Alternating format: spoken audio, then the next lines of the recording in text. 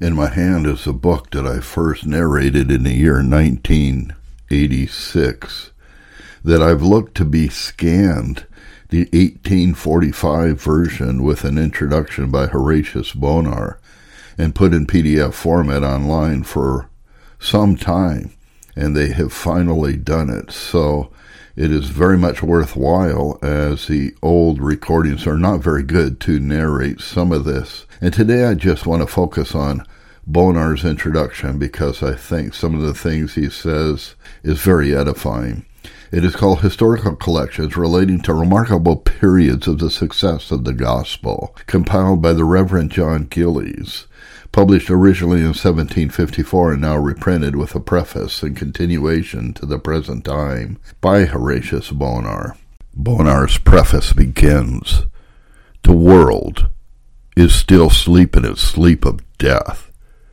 It has been a slumber of many generations, sometimes deeper, sometimes lighter, yet still a slumber like that of the tomb, as if destined to continue till the last trumpet sound, and then there shall be no more sleep.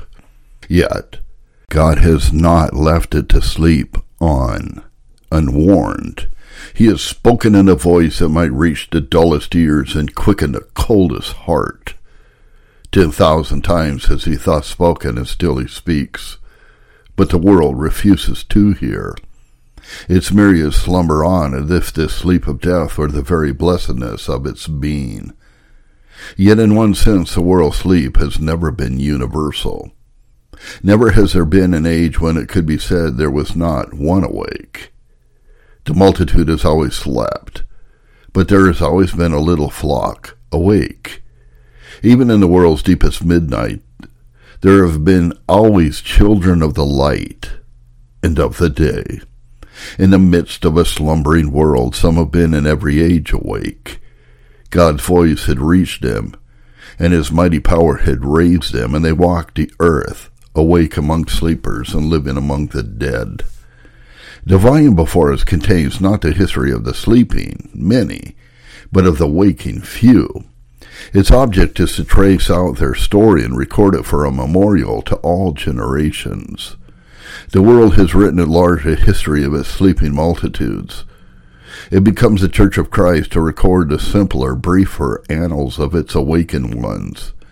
Doubtless their record is on high, written more imperishably than the world can ever accomplish for its sons.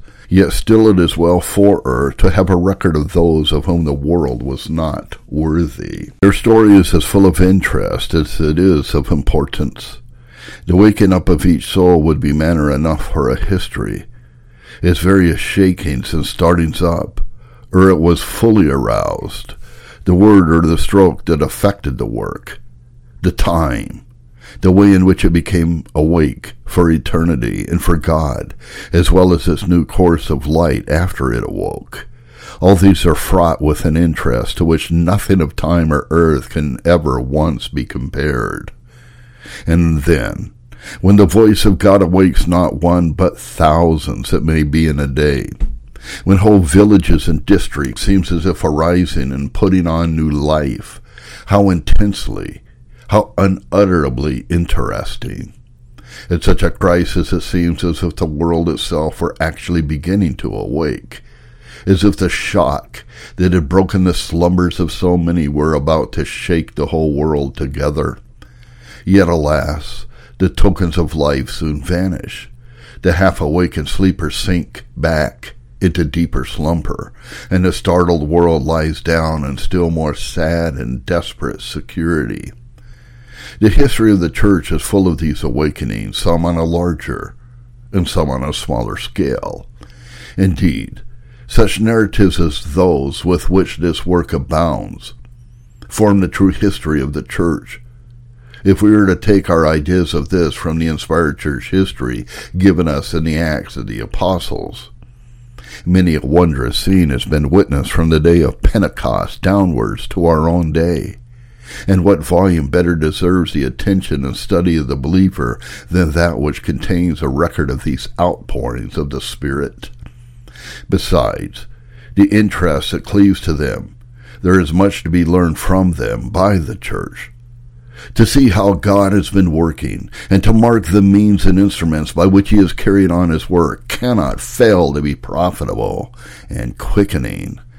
It makes us sensible of our own shortcomings, and it points out the way by which the blessings may be secured. Let us look for a little at the instruments and their success as we find them recorded in this volume. Let us mark their character and contemplate their success. They were men of like passions as we are, yet how marvelously blessed in their labors. Whence then comes their vast success? What manner of men were they? What weapons did they employ? First, they were in earnest about the great work of the ministry on which they had entered. They felt their infinite responsibility as stewards of the mysteries of God, and shepherds appointed by the chief shepherd to gather in and watch over souls. They lived and labored and preached like men on whose lips the immortality of thousands hung. Everything they did and spoke bore the stamp of earnestness, and proclaimed to all with whom they came into contact that the matters about which they had been sent to treat were of infinite moment, admitting of no indifference, no postponement even for a day. Yet their fervor was not that of excitement. It was the steadfast but tranquil purpose of men who felt the urgency and weight of the cause entrusted to them, and who knew that necessity was laid upon them, yea, woe was unto them if they preached not the gospel. They felt that as ministers of the gospel they dare not act otherwise. They dare not throw less than their whole soul into the conflict. They dare not take their case or fold their arms. They dare not be indifferent to the issue when professing to lead on the hosts of the living God against the armies of the prince of darkness. Number two, they were bent upon success. It was with a good hope of success that they first undertook the awful office of the ministry, and to despair of this would have been shameful distrust of him who had sent them forth, while to be indifferent to it would have been to prove themselves nothing short of traitors to him and to his cause. As warriors, they set their hearts on victory, and fought with a believing anticipation of triumph, under the guidance of such a captain as their head. As shepherds, they could not sit idle on the mountainside in the sunshine, or the breeze, or the tempest, heedless of their straying, perishing, bleeding flock. They watched, gathered, guarded, fed the sheep committed to their care. Hear the testimony of one of them, quote, "When I came there, which is about 7 years after, I had the pleasure of seeing much of the fruits of his ministry. Divers of his hearers with whom I had an opportunity of conversing appear to be converted persons by their soundness in principle, Christian experience, and pious practice. And these persons declared that the ministrations of the aforesaid gentleman were the means of it. This, together with a kind letter which he sent me respecting the necessity of dividing the word aright, and giving to every man his portion in due season, through the divine blessing, excited me to a greater earnestness in ministerial labors. I began to be very much distressed about my want of success, for I knew not for half a year or more after I came to New Brunswick that any one was converted by my labors, although several persons were at times affected transiently. It pleased God to afflict me about its time with sickness, by which I had affecting views of eternity. I was then exceedingly grieved that I had done so little for God, and was very desirous to live for 1/2 year more, if it was his will, that I might stand upon the stage of the world, as it were, and plead more faithfully for his cause, and take more earnest pains for the conversion of souls. The secure state of the world appeared to me in a very affecting light, and one thing among others pressed me sore, namely, that I had spent much time in conversing about trifles, which might have been spent in examining people's states towards God, and persuading them to turn to him. I therefore prayed to God that he would be pleased to give me 1/2 year more. I was determined to endeavor to promote his kingdom with all my might at all adventures. The petition God was pleased to grant manifold and to enable me to keep my resolution in some measure. End quote, Gilbert Tennent. This story can be read in Archibald Alexander's work, The Log College. Number 3, there were men of faith. They plowed and sowed in hope. They might sometimes go forth weeping, bearing precious seed. Yet these were the tears of sorrow and compassion, not of despair. They knew that in due season they should reap if they did not faint, that their labor in the Lord would not be in vain, and that ere long they would return bringing their sheaves with them. They had confidence in the God whose they were and whom they served, knowing that he would not send them on this warfare on their own charges. They had confidence in the Savior, whose commission they bore, and on whose errands they were gone forth. They had confidence in the promises of glorious success with which he had armed and comforted them. Confidence in the Holy Spirit's almighty power and grace as the glorifier of Christ, the testifier of his work, and the quickener of dead souls. They had confidence in the word, the gospel, the message of reconciliation which they proclaimed, knowing that it could not return void to him who sent it forth. Thus they went forth in faith and confidence, anticipating victory, defying enemies, despising obstacles and counting not their lives dear to them, that they might finish their course with joy and a ministry which they had received of the Lord Jesus. Number 4, they were men of labor. They required to bear the burden and heat of the day. It might be truly said of them that they scorned delights and loved laborious days. Their lives are the annals of incessant, unwearied toil of body and soul, time and strength, substance, health. All they were and possessed they freely offered to the Lord, keeping back nothing, grudging nothing, joyfully, thankfully, surrendering all to him who loved them and washed them from their sins in his own blood, regretting only this, that they had so little, so very little to give up for him who for their sakes had freely given himself. They knew by experience something of what the apostle testifies concerning himself to the Corinthian church. They knew what it was to be in weariness and painfulness, in watchings often, and hunger and thirst, and fastings often, and cold and nakedness. They had no time for levity or sloth or pleasure or idle companionship. They prevented the dawning of the morning to commence their labors, and the shades of evening found them, though wearied and fainting, still toiling on. They labored for eternity, and as men who knew that time was short and the day of recompense at hand. Number 5, they were men of patience. They were not discouraged, though they had to labor long without seeing all the fruit they desired. They continued still to sow. Day after day they pursued what to the eye of the world appeared a thankless and fruitless round of toil. They were not soon weary in well-doing, remembering the example of the husbandman in regard to his perishable harvest. Behold, the husbandman waits for the precious fruit of the earth, and has long patience for it until he receive the early and latter rain. Many a goodly plan has been rendered abortive by impatience. Many a day of toil has been thrown away by impatience. Many a rash step has been taken and hasty changes adopted in consequence of impatience. Attempts have been made to force on a revival by men who were impatient at the slow progress of the work in their hand, and seldom have these ended in anything but calamitous failure, or at best a momentary excitement which scorched and sterilized the soil from which a little more patient toil would have reaped an abundant harvest. There may be, and there always ought to be, the calmest patience in conjunction with a most intense longing for success. He that believes does not make haste.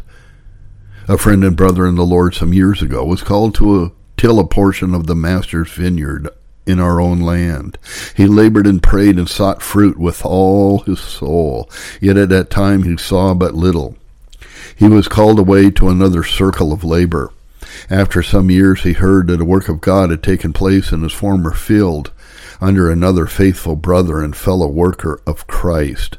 On visiting the spot, he was amazed and delighted to find that many of those who had been converted were the very individuals whom he had several years before visited and warned and prayed for. One man sows, another reaps. Historical note. The person who went away was Robert Murray McCheyne. The person who came into his pulpit was William Chalmers Burns. Number 6. They were men of boldness and determination. Adversaries might contend and oppose, timid friends might hesitate, but they pressed forward and nothing terrified by difficulty or opposition. Timidity shuts many a door of usefulness and loses many a precious opportunity. It wins no friends while it strengthens every enemy. Nothing is lost by boldness nor gained by fear. It seems often as if there were a premium upon mere boldness and vigor apart from other things. Even natural courage and resolution will accomplish much. How much more courage created and upheld by faith and prayer. In regard, for example, to the dense masses of ungodliness and profligacy in our large towns, what will ever be effected if we timidly shrink back or slothfully fold our hands because the array is so terrific and the apparent probabilities of success so slender? Let us but be prepared to give battle, though it should be 1 against 10,000, and who shall calculate the issues? But there is needed not merely natural courage in order to face natural danger or difficulty. There is in our own day a still greater need of moral boldness in order to neutralize the fear of man, the dread of public opinion, the god of our idolatry in this last age, which boasts of superior enlightenment, and which would bring everything to the test of reason, or decided by the votes of the majority. We need strength from above to be faithful in these days of trouble and rebuke and blasphemy, to set our faces like flint alike against the censor and applause of the multitude, and to dare to be singular for righteousness' sake, in a fight single-handed the battles of the faith, to sneer, to scoff, the contemptuous smile of superiority, the cold support, the cordial opposition, the timid friendship, the bold hostility in private and public, from lips of companions or neighbors or fellow citizens, often under pretext of reverence for religion. These are fitted to daunt a mind of common nerve, and to meet these nothing less than divine grace is needed. Never perhaps in any age has wickedness assumed a bolder front and attitude, and never therefore was Christian courage more required than now. It needs little indeed of this to traverse a customary routine of parish duty. Men of the world and mere professors can tolerate or perhaps commend such diligence, but to step beyond that, to break the regularity of well-beaten forms, to preach and labor in season and out of season in churches or barns or schoolhouses or fields or streets or highways, to deal faithfully and closely with men's consciences whenever you may happen to be brought into contact with them, to be always a minister, always a watchman, always a Christian, always a lover of souls. This is to turn the world upside down, to offend against every rule of good breeding, and to tear up the landmarks of civilized society. Ministers and private Christians require more than ever to be strong and of good courage, to be steadfast and immovable, always abounding in the work of the Lord. This has ever been one of the great secrets of ministerial success.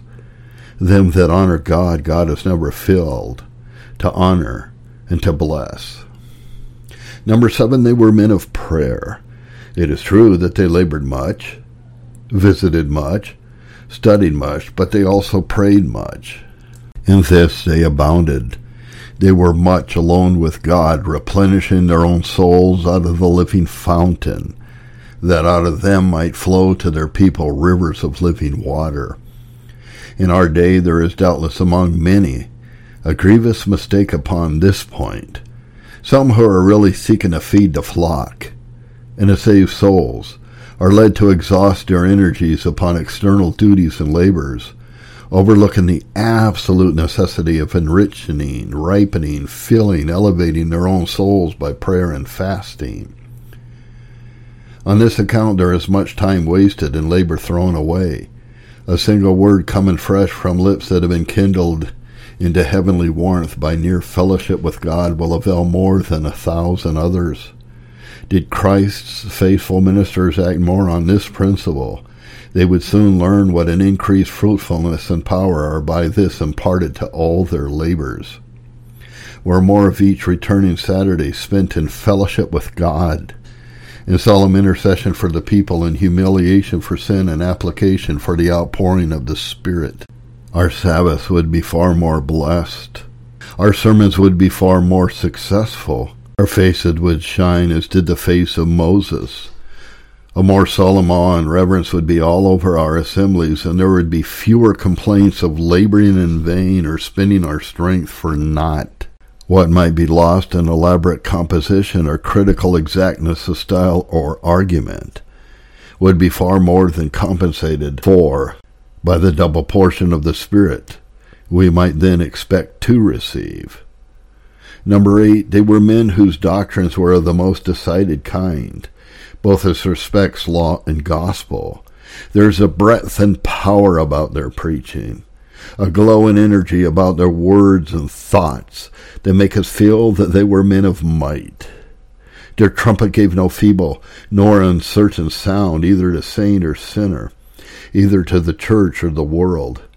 They lifted up their voices and did not spare. There was no flinching, no flattering, or prophesying of smooth things. Perhaps they excelled more in the proclamation of the law and its eternal penalties, and in the declaration of the glad tidings of great joy through him who had finished transgression and made an end of sin upon the cross. There is sometimes a lack of fullness and liberty in their statements of the gospel. There is a constraint about some of their sermons, as if they feared making the glad tidings too free.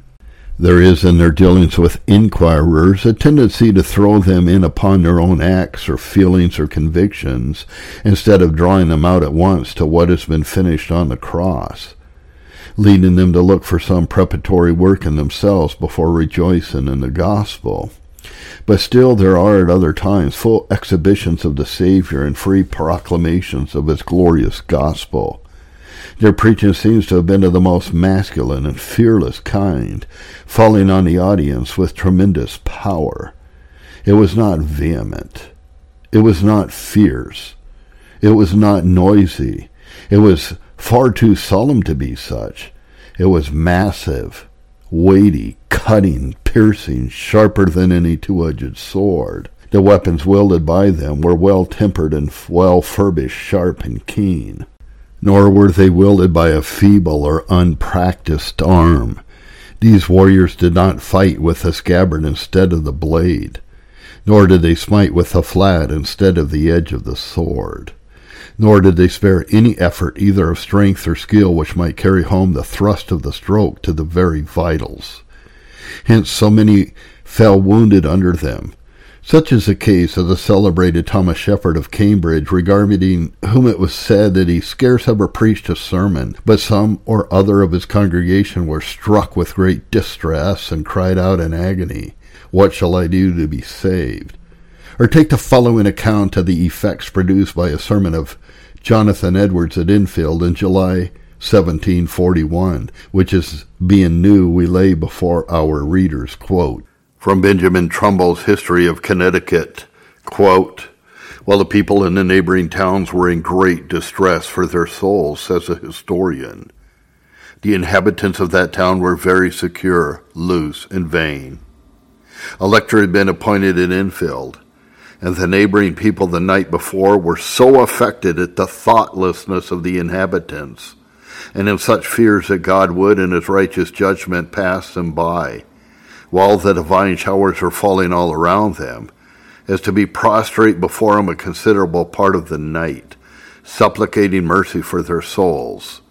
When the appointed time for the lecture came, a number of the neighboring ministers attended, and some from a distance. When they went into the meeting house, the appearance of the assembly was thoughtless and vain. The people hardly conducted themselves with common decency, Jonathan Edwards preached. His plain, unpretending manner, both in language and delivery, and his established reputation for holiness and knowledge of the truth, forbade the suspicion that any trick of oratory would be used to mislead his hearers. He began in a clear, careful, demonstrative style of a teacher, solicitous for the result of his effort, and anxious that every step of his argument should be early and fully understood. His text was Deuteronomy 32, verse 35, "Their foot shall slide in due time." As he advanced in unfolding the meaning of the text, the most careful logic brought him and his hearers to conclusions which the most tremendous imagery could but inadequately express. His most terrific descriptions of the doom and danger of the impenitent only enabled him to apprehend more clearly the truths which he had compelled them to believe. They seemed to be not the product of the imagination, but what they really were, a part of the argument. The effect was, as might have been expected.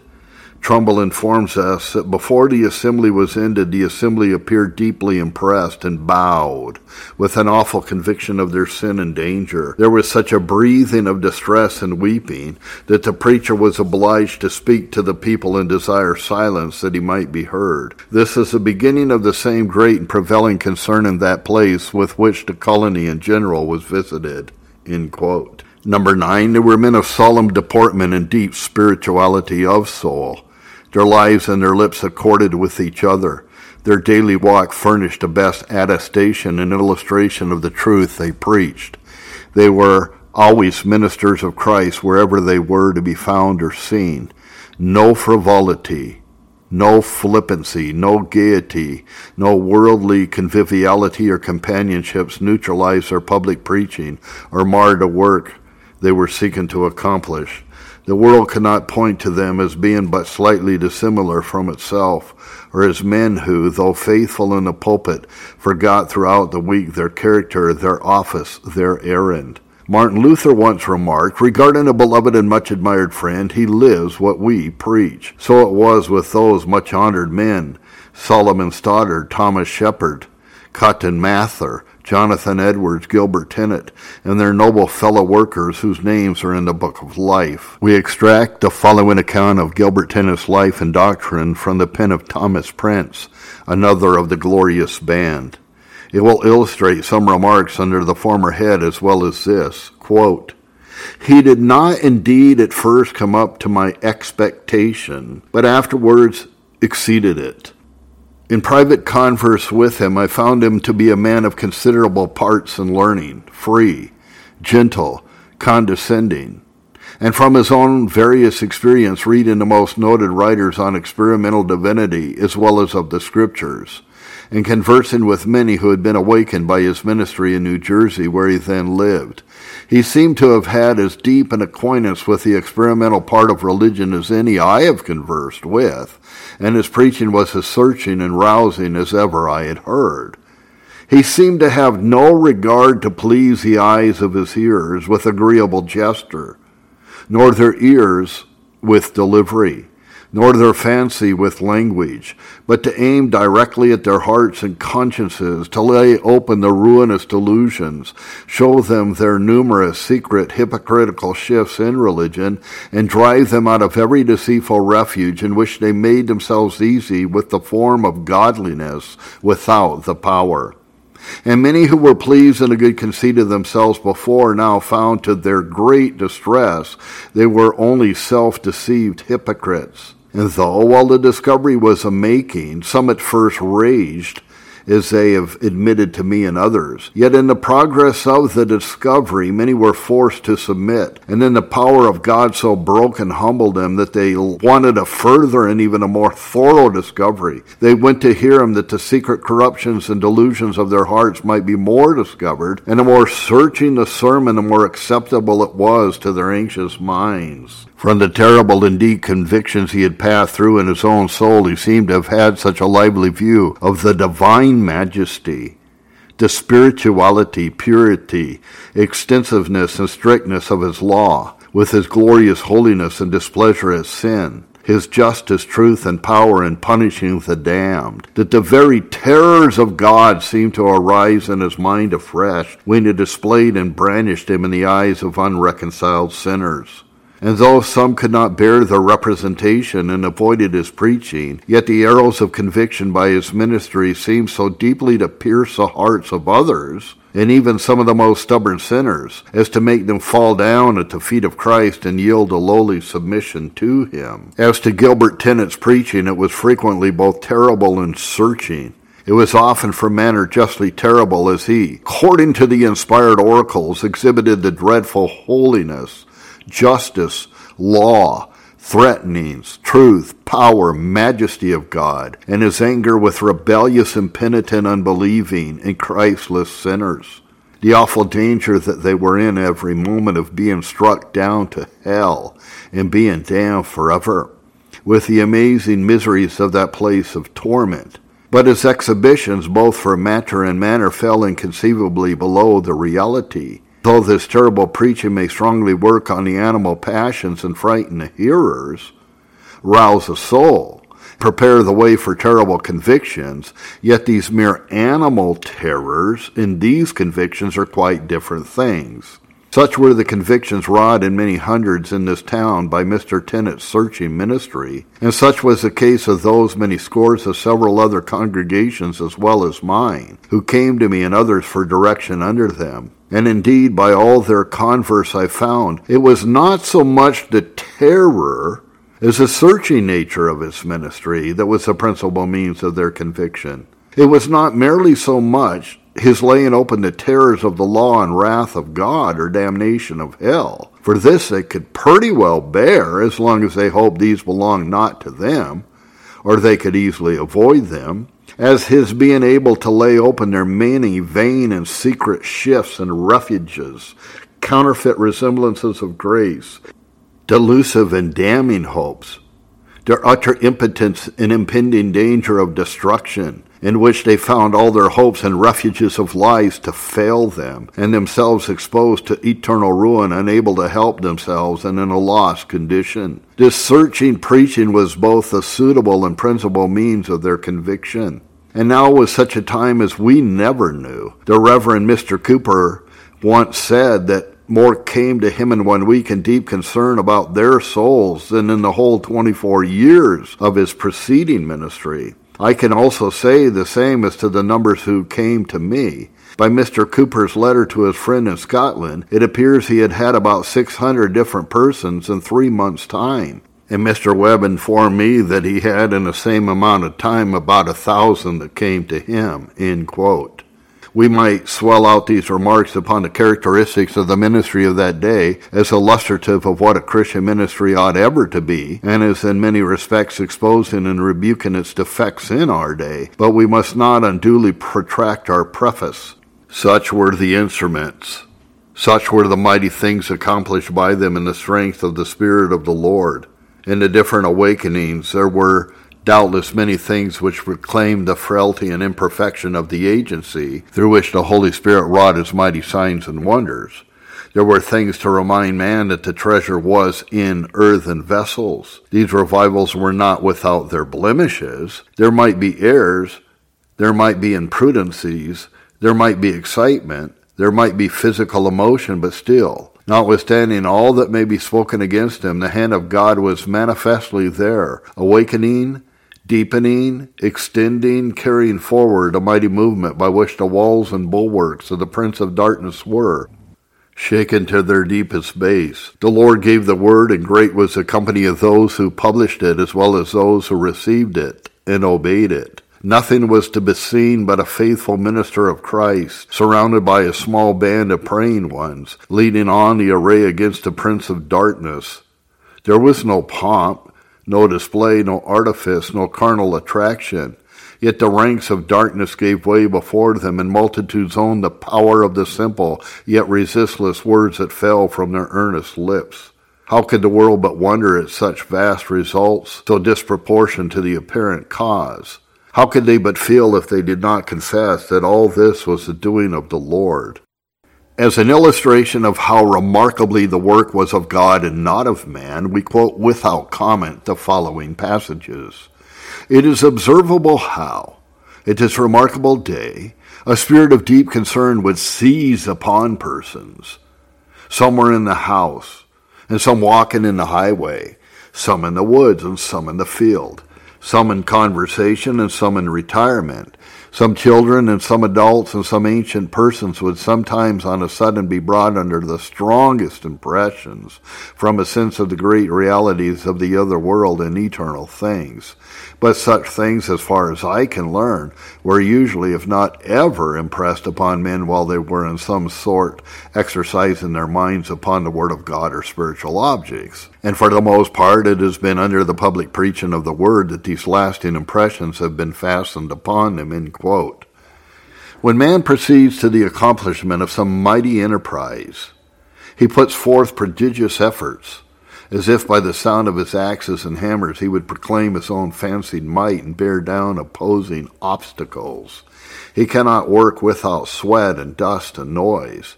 When God would do a marvelous work such as may amaze all heaven and earth, he commands silence all around, sends forth a still small voice, and then sets some feeble instrument to work, and straightway it is done. Man toils and pants, and after all effects but little. The Creator in the silent majesty of power, noiseless yet resistless, achieves by a word the infinite wonders of omnipotence. In order to loose the bands of winter and bring in the verdure of the pleasant spring, he does not send forth his angels to hew in pieces the thickened ice, or to strip off from the mountainside the gathered snows, or to plant anew over the face of the bleak earth flowers fresh from his creating hand. No, he breathes from his lips a mild warmth into the frozen air, and with this, in stillness but in irresistible power, the work proceeds. The ice is shivered, the snows dissolve, the rivers resume their flow. The earth awakes as out of sleep, the hills and the valleys put on their freshening verdure. The fragrance of earth takes wings and fills the air, till a new world of beauty rises in silence amid the dissolution of the old. Such is God's method of working, both in the natural and in the spiritual world, silent, simple, majestic, and resistless. Such was the Reformation. Such were the revivals in Scotland under our fathers of the covenant. Such was the Church of Shotts on that memorable Pentecost, when the unstudied words of a timid, trembling youth carried salvation to 500 souls. Such was Ayr in its Pentecostal days, when from the lonely church at midnight there went up to heaven the broken sighs of that man of prayer, John Welsh. And such was Northampton in later times, when Jonathan Edwards watched and prayed for its citizens, and when from the closet of that holy man there went forth a living power that wrought such wonders there. And is the Lord's hand shortened that it cannot save, or his ear heavy that it cannot hear?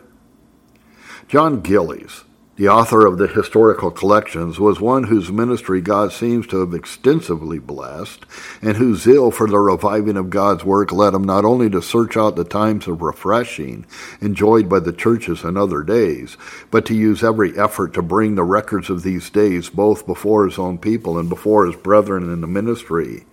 Besides the 2 volumes of historical collections, he published an appendix in 1761 and had prepared some materials for a supplement, which was published by Erskine of Edinburgh after his death. During 1750 and 1751, he published a weekly address to his people, which contains much valuable matter upon the same subject. He was born in 1712 and was the son of the Reverend John Gillies, minister of Cariston near Brecon. In 1742, he was ordained minister of the College Church, Glasgow, where he remained till his death in 1796. The records of his life and ministry are very scanty indeed, and by this we doubt not the Church of Christ has suffered loss. We don't know how far private documents might yet supply the loss. If such exists, why should they be kept from the Church? We have little more to say of his character than what is contained in the following extract from Dr. Erskine's biography of him in the supplement to his historical collections. Quote, To grow in the experimental knowledge of Christ and to conduct others to that knowledge was the business of his life and the chiefest joy of his heart. Love to God, to the Redeemer, to all men, though especially to the household of faith, animated him to unwearied efforts in promoting the cause of truth and holiness. His pulpit services were conducted in a style plain, simple, and unadorned, yet with force and energy. Besides generally delivering 3 discourses every Sabbath, several years of his life were distinguished by his instituting public lectures and serious exhortations twice and often 3 times every week. While health and strength permitted him, he was equally faithful in visiting and examining the people of his charge, in visiting the sick and afflicted, and in every other private parochial duty. For some time he published a weekly paper, addressed to the consciences and hearts of his people. His warm, affectionate expostulations from the pulpit and from the press drew the attention and awakened the religious concerns of many. A pious student of divinity informed me a few days ago that his first serious thoughts arose from one of the doctor's weekly papers that happened on occasion to fall in his way. Thus was the doctor instant in season and out of season, and studied to keep back from his people nothing profitable, but to declare to them the whole counsel of God. Indeed, he had daily lessons in the consistency and uniformity of his conduct, and his upright, circumspect, and exemplary walk. He approved himself a minister of God, in tumults and labors and watchings and fastings, by pureness, by kindness, by love unfeigned. And to his dear hearers his mouth was open and his heart enlarged. He was gentle among them, even as a nurse cherishes her children, and being affectionately desirous of them, he was willing to have imparted to them not the gospel of God only, but his own soul also, because they were dear to him. Having been 54 years their pastor, he had baptized and married the larger part of his congregation. To him they looked up as a father and a friend, and many tender tokens of his affection will long live in their grateful remembrance. When in the last years of his life he was only able to appear in church at sacramental occasions and to exhort one table, the most indifferent spectator could not but observe the sympathy and love which shone in the faces of his hearers, and the tears which they could not restrain when he solemnly blessed them in the name of the Lord, and spoke of his dissolution as being at hand, with looks of humility, serenity, and joy. End quote. Horatius Bonar, Kelso, England, March 1st, 1845.